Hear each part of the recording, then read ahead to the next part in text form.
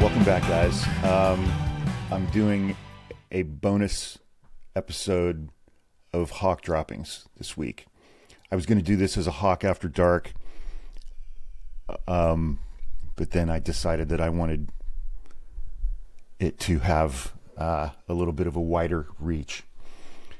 So buckle up for this one. We're going to talk about the Alabama Supreme Court decision on embryos and in vitro fertilization. And I'm going to start this one off a little bit different in the following way. In 2021, Alabama was the fourth worst state in the United States as far as rankings in major categories. 47th in education, 45th in healthcare, 43rd in crime and corrections, 38th made it into the 30s in overall economy, 37th in both opportunity and natural environment. The median income for the state of Alabama is $35,000 a year. 36% of the population of Alabama is college educated. I don't mean to be ripping on Alabama as a state or its population in general. I know Incrediberry lives there. Lauren P. lives there. Two of my favorite people on TikTok. Alabama is also the third worst state in child well-being. Nearly a quarter of Alabama's children live in poverty. 20% of the state's children experience food insecurity on a regular basis. Here's my favorite. Alabama ranked near the bottom in life expectancy. People in Alabama live a decade less than people who live in San Francisco, which has the nation's highest life expectancy. Alabama has the nation's fourth worst infant mortality rate, so bad that the March of Dimes gave the state an F. The state averages 7 infant deaths per 1,000 live births, compared with around 5 nationwide average.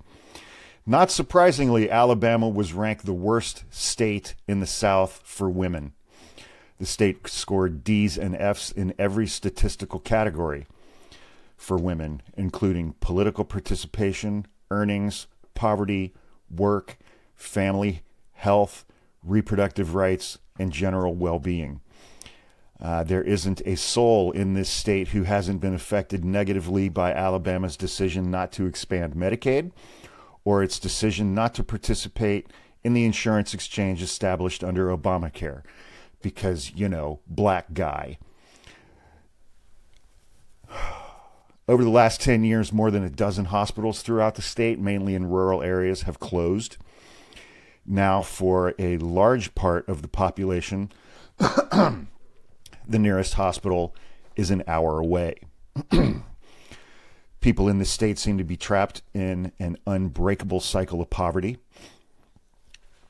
And the person who wrote this article is like, this is an election year, and as far as I can tell, not a single Republican running for statewide office or for any office has mentioned any of these massive problems and issues that affect everyday Alabamians. If government agents are taking your guns, or if anyone, defines CRT, critical race theory, much less tries to put it in an Alabama classroom, I know some people who could help you, the author states. I'm going to read these last 2 paragraphs of this article.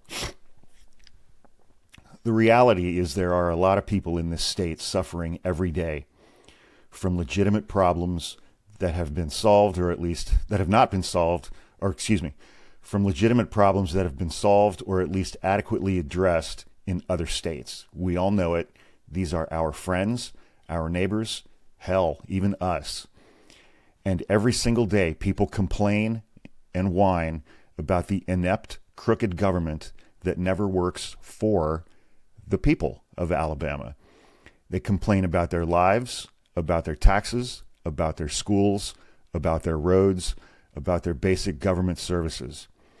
And they wonder out loud why nothing ever changes. Here's your answer. Because in 2022, when you had an opportunity to demand that your elected representatives were knowledgeable, competent people who were informed on the issues affecting the state and had viable plans to address these problems, you instead voted for the people who vilified trans kids. And boy, if that ain't today's GOP in a nutshell. Now, next we're going to talk about the Alabama Supreme Court itself. I printed out the bio for each member of the Alabama Supreme Court. Tell me if you pick up on anything that all of these folks have in common. Chief Justice Tom Parker was first elected to the Alabama Supreme Court in 2004. He was reelected in 2010 and 2016. He was elected Chief Justice in 2018. Chief Justice Parker was founding executive director of the Alabama Family Alliance, now the Alabama Policy Institute. See, with that name change, it's kind of hard to figure out what they're all about. First name told you what they were all about. Second name, not so much. It's a state organization associated with Dr. James Dobson and Focus on the Family. Chief Justice Parker is a Montgomery native. He and his wife, the former Dottie James of Auburn, have been married for 42 years. They are a member of the Fraser Church. Justice James Greg Shaw was born in 1957, raised in Birmingham. He's married to Samantha Sam Shaw. They met while at Auburn. They married in 1980, just before Shaw's second year of law school. He was elected to the Supreme Court in 2008, reelected in 2014 and 2020. Justice Shaw has been recognized by the Young Harris College and University of Georgia Beekeeping Institute as a master beekeeper. Justice and Mrs. Shaw are members of the Auburn United Methodist Church. Justice Alyssa Kelly Wise, a fifth-generation Alabamian raised near her family's small rural farm. She attended public schools. She and her husband, former Montgomery District Court Judge Arthur Ray, proud parents. They have a daughter. They are members of the St. James United Methodist Church, where Justice Wise has taught children's Sunday school, vacation Bible school, small group Bible study, and has served on the parish staff relations board. Justice Tommy Elias Bryan, 1974 graduate of Brantley High School, native of Alabama, grew up on the family farm in Crenshaw County. He was elected, yada, yada, yada. Justice Bryan is married to the former Pamela Mizell of Tuscaloosa, and they have 2 children. The Bryan family lives in Montgomery, where they attend Montgomery's First Baptist Church. Justice Bryan is a deacon there and is a member of the Sanctuary Choir. He also teaches an adult Sunday school class. Justice William Sellers was appointed to the court by Governor Kay Ivey. Justice Sellers and his wife, Lee, have been married for 35 years. They are members of the Trinity Presbyterian Church. Justice Brad Mendheim was appointed to the court by Governor Ivey in 2018. Justice Mendheim and his wife, Michelle, who is from Piedmont, Alabama, have been married for more than 23 years. They have 3 sons. Justice Mendheim and his family are longtime members of First Baptist Church of Dothan, where he serves as a Sunday school teacher, deacon, and church trustee. Justice Sarah Hicks Stewart was elected in 2018. She is married to Craig Stewart, originally from Selma. They have 2 kids. Justice Stewart has been active in the Mobile, Alabama community as a member of Leadership Mobile, Junior League of Mobile, 15 Place Homeless Service Center Board, Girl Scouts, Magic Empire Board, and the Ashland Place Methodist Church. Jay Mitchell was elected to the court in 2018. He's formerly an accomplished litigator. He was born in Mobile and grew up in South Alabama and in Homewood. Justice Mitchell and his wife Elizabeth have been married for 21 years. They have 4 children. He is a member of the Federalist Society. They reside in Homewood and are longtime members of the Church of Highlands. Last, we have Justice Greg Cook. He was elected to the court in 2022. He has been married to his wife Kimberly since 1988. They have 3 children. Justice Cook has been a faithful member of the Dawson Memorial Baptist Church since 1991, where he was ordained as a deacon and served as a youth Sunday school leader for over 20 years. Wait for it. Justice Cook also gives back to his community by volunteering his time. The Boy Scouts have recognized him with the Silver Beaver Award. Justice Cook has also spent countless hours volunteering in election administration and election disputes over the years. So I may have to look up his record on that. Okay, let's get to, well, let me mention a couple other things. Every member of the Alabama Supreme Court is white. They have 9 members. 2 of them are women. In a state that has a 27% black population, 5% Hispanic population, and a 65% white population. Now, let me just pop this out of here. The framing of this case on the first page.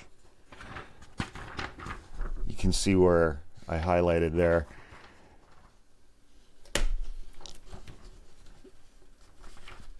Involves 2 deceased embryos, embryo A, embryo B, from one couple, 2 deceased embryos from another couple, embryo C, embryo D, and the third couple appears to have named their deceased embryo. So we're already off to a rockin' start. Deceased embryos. That's a curious term for me. The majority opinion was written by Justice Mitchell. And let me just break down this little part here, in which Justices Wise and Bryan concur. The Chief Justice, Parker, concurs specially and wrote his own opinion. We'll talk about that. There were 2 other concurring opinions from Shaw and Mendheim, and Sellers, and then Justice Cook dissents with an opinion, and we'll talk about that in a few moments as well.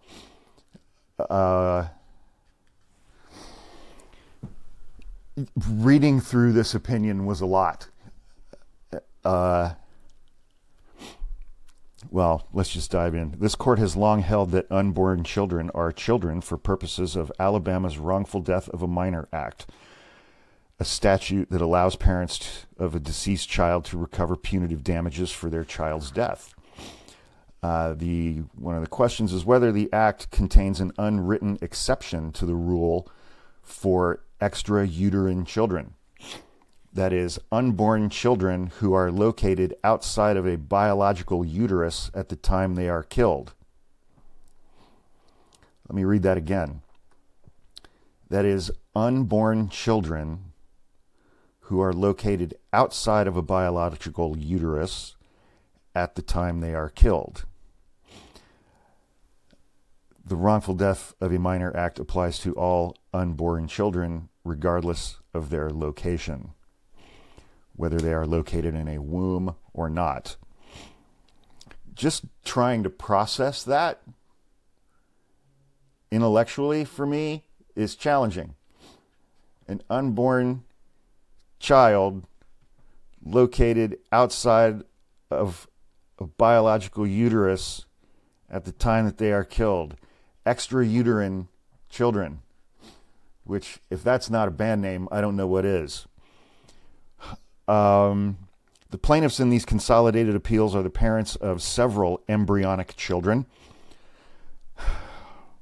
each of whom was created through in vitro fertilization, and until the incident giving rise to these cases, had been kept alive in a cryogenic nursery while they awaited implantation. They were frozen.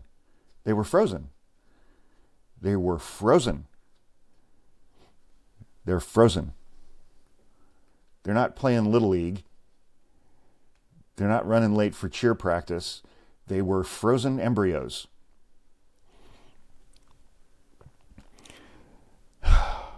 Between 2013 and 2016, each set of parents went to a fertility clinic operated by one of the defendants to undergo IVF treatments to help the plaintiffs conceive children by joining the mother's eggs and the father's sperm in vitro, that is, outside of the mother's body. And then they are placed in a cryogenic nursery, a facility designed to keep extrauterine embryos alive at a fixed stage of development by preserving them at an extremely low temperature. They were frozen. They never used the word frozen in this opinion. They were frozen. The parties agree that if properly safeguarded, an embryo can remain alive in a cryogenic nursery indefinitely, several decades, perhaps longer. So can they live long enough to qualify for Social Security? If they're alive and they're being preserved for 70 years, can they collect Social Security? Do they get Social Security numbers? The plaintiffs allege the center was obligated to keep the cryogenic nursery secured at all times, but in December 2020, a patient at the hospital somehow managed to wander into the center's fertility clinic through an unsecured doorway. The patient then entered the cryogenic nursery and removed several embryos. The sub-zero temperatures at which the embryos had been stored freeze-burned the patient's hand, causing the patient to drop the embryos to the floor, killing them. They had causes of action for negligence, wantonness, including damages for mental anguish and emotional distress. The third couple filed a breach of contract claim, and one of the questions is, are these minor children or are they property? The defendants, the medical facilities, they filed motions to dismiss with the trial court. The trial court granted those motions. In each of its judgment, the trial court explained its view that, quote, the cryopreserved in vitro embryos involved in this case do not fit within the definition of a person or a child, and it therefore held that their loss could not give rise to a wrongful death claim. The trial court also concluded that the plaintiff's negligence and wantonness claims could not proceed. Specifically, the trial court reasoned that to the extent those claims sought recovery for the value of embryonic children, the claims were barred by Alabama's long-standing prohibition on the recovery of compensatory damages for the loss of a human life. And I'm going to have to dig into that on an entirely different episode. The opinion continues. And to the extent the claims sought emotional distress damages, the trial court said they were barred by the traditional limits to Alabama's zone of danger test, which limits for emotional recovery or emotional injury only to plaintiffs who sustained a physical injury or were placed in immediate risk of physical harm. So we're 6 pages in, okay? We're 6 pages into this thing. So then we hop over to the analysis section of the majority opinion. The parties to these cases have raised many difficult questions, including ones about the ethical status of extrauterine children. You're going to love the conclusion in this. Excuse me. The application of the 14th Amendment to the United States Constitution to such children, and the public policy implications of treating extrauterine children as human beings. Get ready for the sidestep. Here it comes. But the court today need not address these questions because, as explained below, the relevant statutory text is clear. The Wrongful Death of a Minor Act applies on its face to all unborn children without limitation. We're not going to address questions of ethics, the Constitution, or public policy concerns, consequences of a decision like this. We're just going to deal with this one little thing and lob a hand grenade into the entire IVF industry. Okay, wrongful death claims. All of the parties to these cases, like all members of this court, agree that an unborn child is a genetically unique human being whose life begins at fertilization and ends at death. This is a state Supreme Court. The parties further agree that an unborn child usually qualifies as human life, human being, or person, as those words are used in ordinary conversation in the text of Alabama's wrongful death statutes. That is true, as everyone acknowledges, throughout all stages of an unborn child's development, regardless of viability.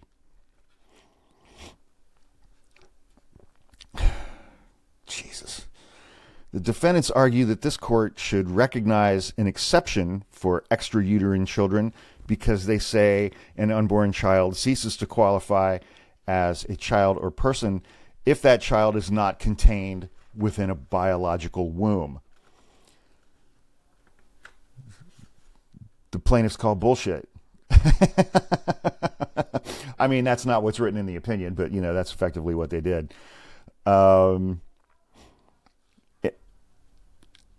So the defendants, they want the Supreme Court to carve out an exception to the Wrongful Death of a Minor Act for IVF and for frozen embryos. Frozen embryos. That's like they're frozen embryos. Under the defendant's test, even a full-term infant or toddler conceived through IVF and gestated to term in an in vitro environment outside the body would not qualify as a child or person. Does that even happen? Does that happen? Are children? I mean, do we have virtual wombs?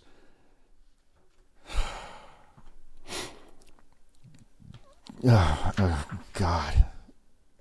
Again, these are weighty concerns, but these cases do not require the court to resolve them as explained below, because neither the text of the Wrongful Death of a Minor Act nor this court's precedents exclude extrauterine children from the Act's coverage. Did I mention that the Wrongful Death of a Minor Act was first enacted in 1872? That becomes important later on in the analysis when the court starts talking about originalism and contextualism and understanding what the authors of this law meant at the time in 1872 when, we didn't even have penicillin yet. But apparently we had in vitro fertilization and cryogenic nurseries in 1872. First enacted in 1872, the Wrongful Death of a Minor Act allows the parents of a deceased child to bring a claim seeking punitive damages, quote, when the death of a minor child is caused by the wrongful act, omission, or negligence of any person, close quote, provided they do so within 6 months of the child's passing. The act does not define either child or minor child, which, because it's fucking obvious what those definitions were in 1872. But this court held in Mack v. Carmack that an unborn child qualifies as a minor child under the Act, regardless of that child's viability or stage of development. The ordinary meaning of child means children that have not yet been born. I don't know that the ordinary meaning means frozen in a tube in a cryogenic nursery stored at sub-zero temperatures. But apparently I'm wrong on that. They go through multiple pages of, I got to highlight this one.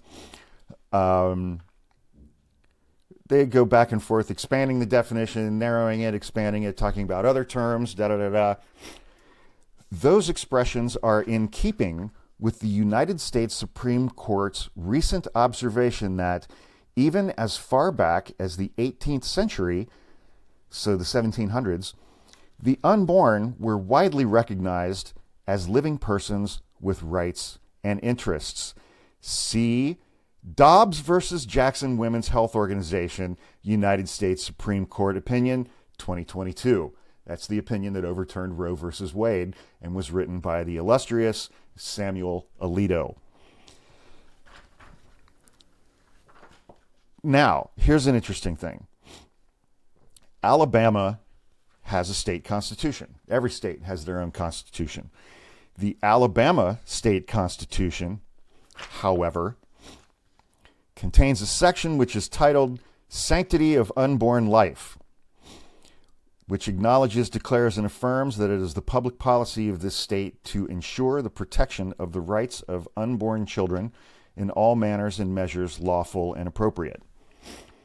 That section operates in this context as a constitutionally imposed canon of construction, directing courts to construe ambiguous statutes in a way that protects the rights of unborn children equally with the rights of born children. This court's precedents do not compel creation of an unwritten exception for extrauterine children. That phrase, that two-word phrase, it's like chewing at the base of my skull. Extrauterine children. You know who extrauterine children are? Children who've been born, who are alive, who have a pulse. Those are extrauterine children because they've come out of the uterus. They are no longer inside the uterus. Instead, they ask us to recognize an unwritten exception for extrauterine children in the wrongful death context because they say our own precedents compel that outcome, blah, blah, blah. They shoot that down.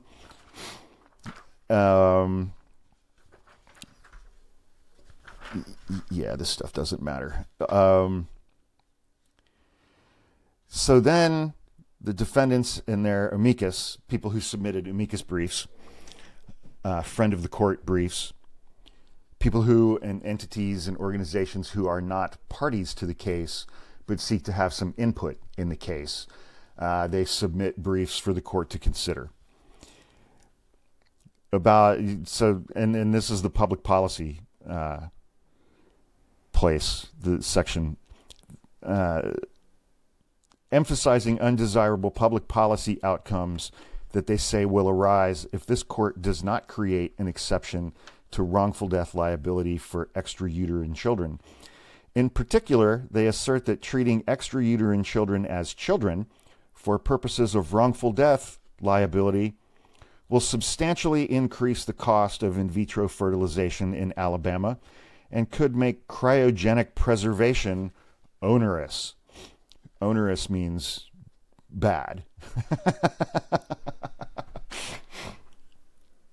I'm telling you, man, it's challenging. It's challenging. It's very, very challenging for me to come up with jokes or things that are funny to say when I'm reading an opinion like this. It's apocalyptic. It's like, I know everybody loves the sound of my laugh, but it's like there is nothing in this opinion to laugh at. There's just not. It just isn't. But this opinion is white Christian nationalism, period. And wait until we get to the Chief Justice's concurrence. And so the main point being the conclusion that they reverse the trial court's dismissal of the plaintiff's wrongful death claims and determine that extrauterine children, meaning embryos that are frozen in a cryogenic storage tank filled with liquid nitrogen, are people, human beings, fully formed, functioning human beings.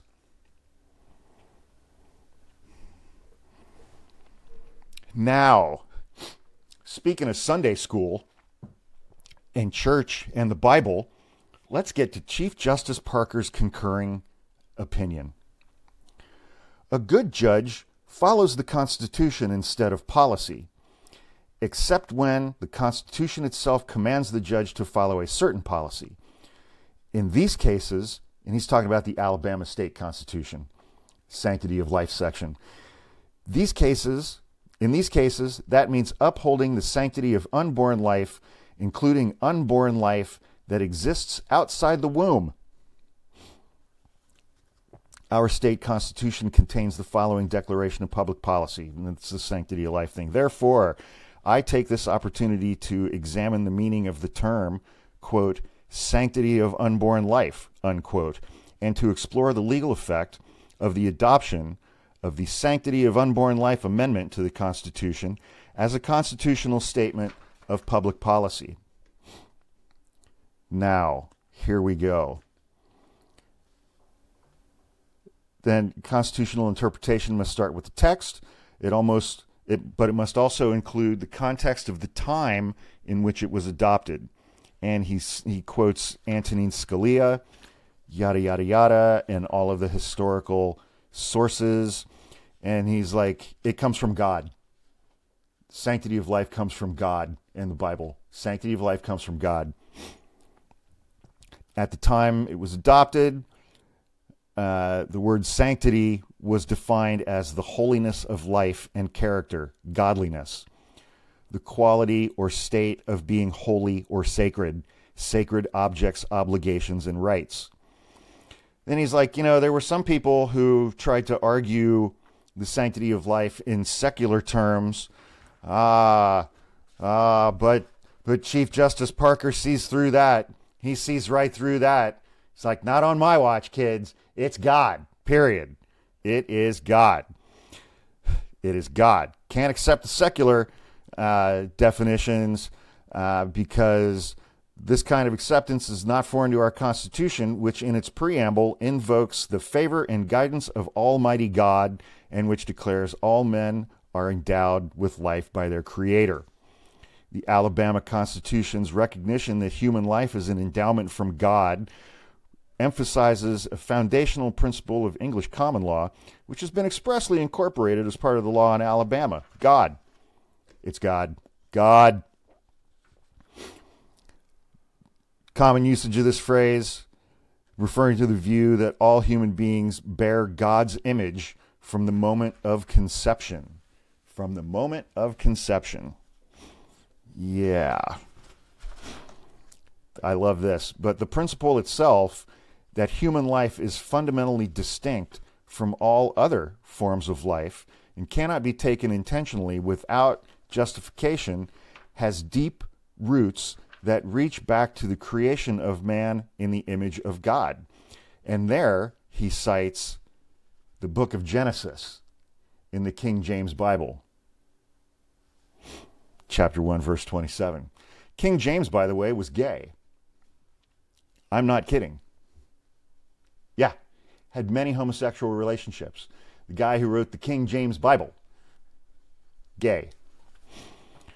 One 17th century commentator, so the 1600s, so I can see where this opinion does have a lot in common with the Dobbs decision from Justice Alito, who, cited witchcraft laws from the 1400s or some bullshit in overturning Roe versus Wade.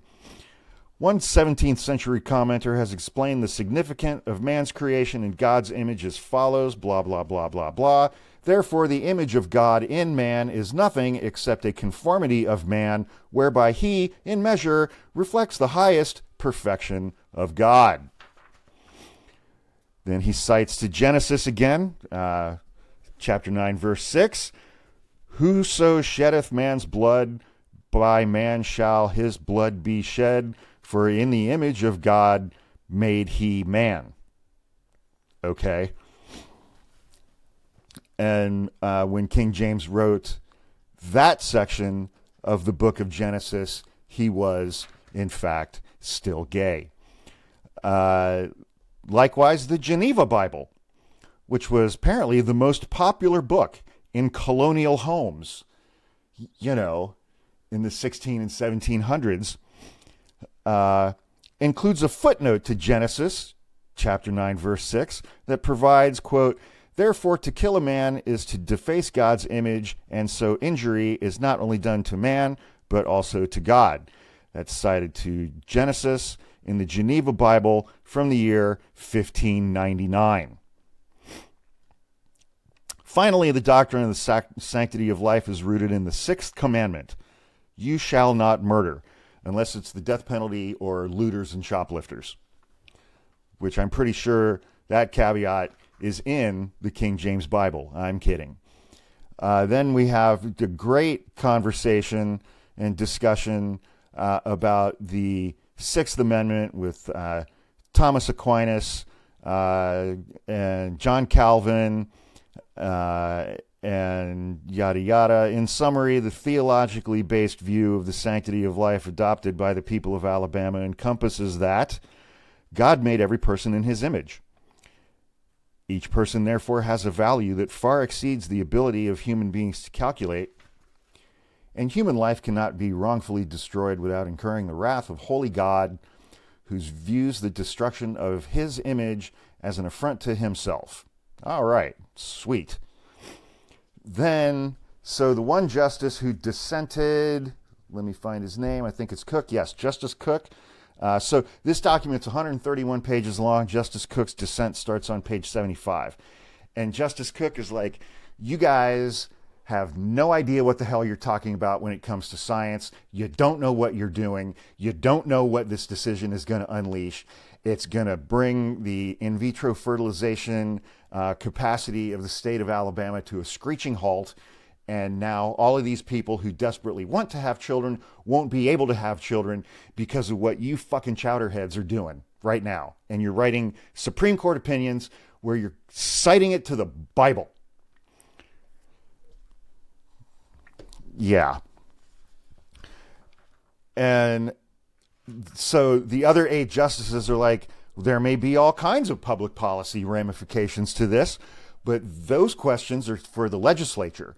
We are not the legislature. If the legislature wants to step in and fix this absolute public policy medical disaster that we are creating with this opinion, then the state legislature should step in and do that. That's not our role. Our role is to burn shit down using theology. Which, I mean, that's what they're doing. That's what they're doing in this opinion. So this whole public policy section in this opinion is a very eloquent way of saying that ain't my job. That's not my job. Justice Cook argues in his dissent that applying the sanctity of life section of the Alabama Constitution and the wrongful death of a minor act to frozen embryos will have disastrous consequences for the in vitro fertilization industry in Alabama. Although it is for the legislature to decide how to address this issue, I note briefly that many other westernized countries have adopted IVF practices or regulations that allow IVF to continue while dramatically reducing the chances of embryos being killed. Did I mention they're frozen? They're frozen. They're frozen solid. I mean, they're frozen at such low temperatures that if you touch the thing that they're frozen in, it will burn your skin from the cold. That's how cold they are. They are frozen solid.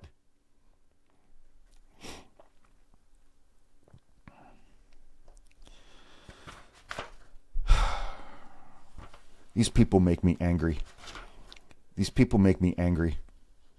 They make me very, very angry.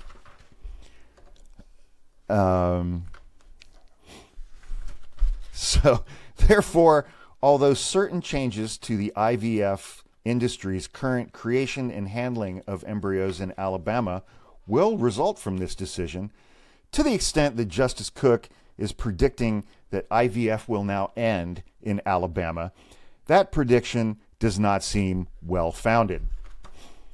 Well, let's check on that. Let's check on that real quick here. Let's check on that. 3 of the largest clinics in the state of Alabama that provide IVF services have stopped doing so after court rules that embryos are children.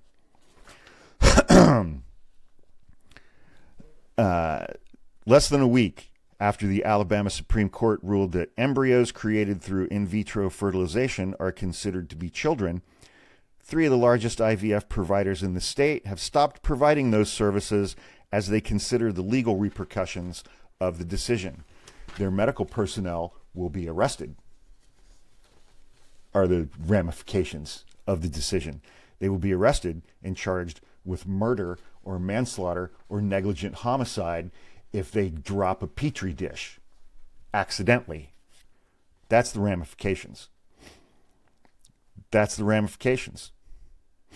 We understand the burden this places on deserving families who want to bring babies into this world, said Mark Nix, CEO of Infirmary Health. He could have continued by saying, but we don't need a fucking SWAT raid in our IVF lab and for everybody to get arrested because somebody tripped and fell into a cabinet and broke something. So, fortunately, I was trying to find a silver lining to all of this. The silver lining is that this is an election year. And the silver lining is that this decision is right up there with the Dobbs decision that overturned Roe versus Wade. Not quite, because it only applies in Alabama. And, you heard me talk about the statistics for Alabama. My God, they've made keeping women stupid, economically dependent, and pregnant their public policy. That just there's no education, there's no economic opportunity, and now this in a state that's already banned abortion. Republicans in the House and the Senate are running as fast as they can away from this decision, trying to distance themselves from it. Donald Trump, let's see, I'm recording this on Sunday the 25th. He gave I think it was in his acceptance speech after he won the South Carolina primary, the GOP primary in South Carolina yesterday, which interestingly, he only won by 20 points. Nikki Haley got 40% of the vote. 40% of Republicans in the South, in South Carolina, 40% of Republicans voted against Donald Trump. That's crazy. IVF has an approval rating in the United States of 87%. It's got majority support no matter what demographic or political party you're talking about, if you look at polling. The state attorney general for Alabama has had to come out and say, I'm not going to prosecute anybody under this decision. I'm not going to bring any criminal cases against parents. The state legislature is now scrambling to fix this. And somehow, I don't know how the hell they fix this, to be honest with you. I mean, the Supreme Court in the state of Alabama has said that embryos are people. Frozen embryos that are frozen solid are human beings. I'll be curious to see how the state of Alabama, the legislature, quote unquote, fixes that so people can still have kids. It's just, it is such a draconian, overtly theocratic court opinion. It's disgusting. It's disgusting in every way, shape, and form. It is disgusting in every way, shape, and form. I don't even know what to say anymore. I can't imagine what it's like to be a woman or a teenage girl in the United States these days, let alone in a place like Alabama. What the hell? Anyway, thanks everybody for listening and tuning in. As always, I appreciate it. Massive thanks, as always, to my brother Falcon. Without him, none of this would be possible. And a big shout out, as always, to our buddy Wiseacre for his tremendous graphic design work on the podcast website and also on the merch store at hawkmerchstore.com. We have 4 podcast shows that we put out each week. One of them I put out 2 episodes a week. You can learn more about those at hawkpodcasts.com. And as always, thank you to my brother from another mother, my buddy Anu, for him letting us use his music on our episodes. So I hope everybody has a good week. Other than that, I don't even know what the hell to say anymore.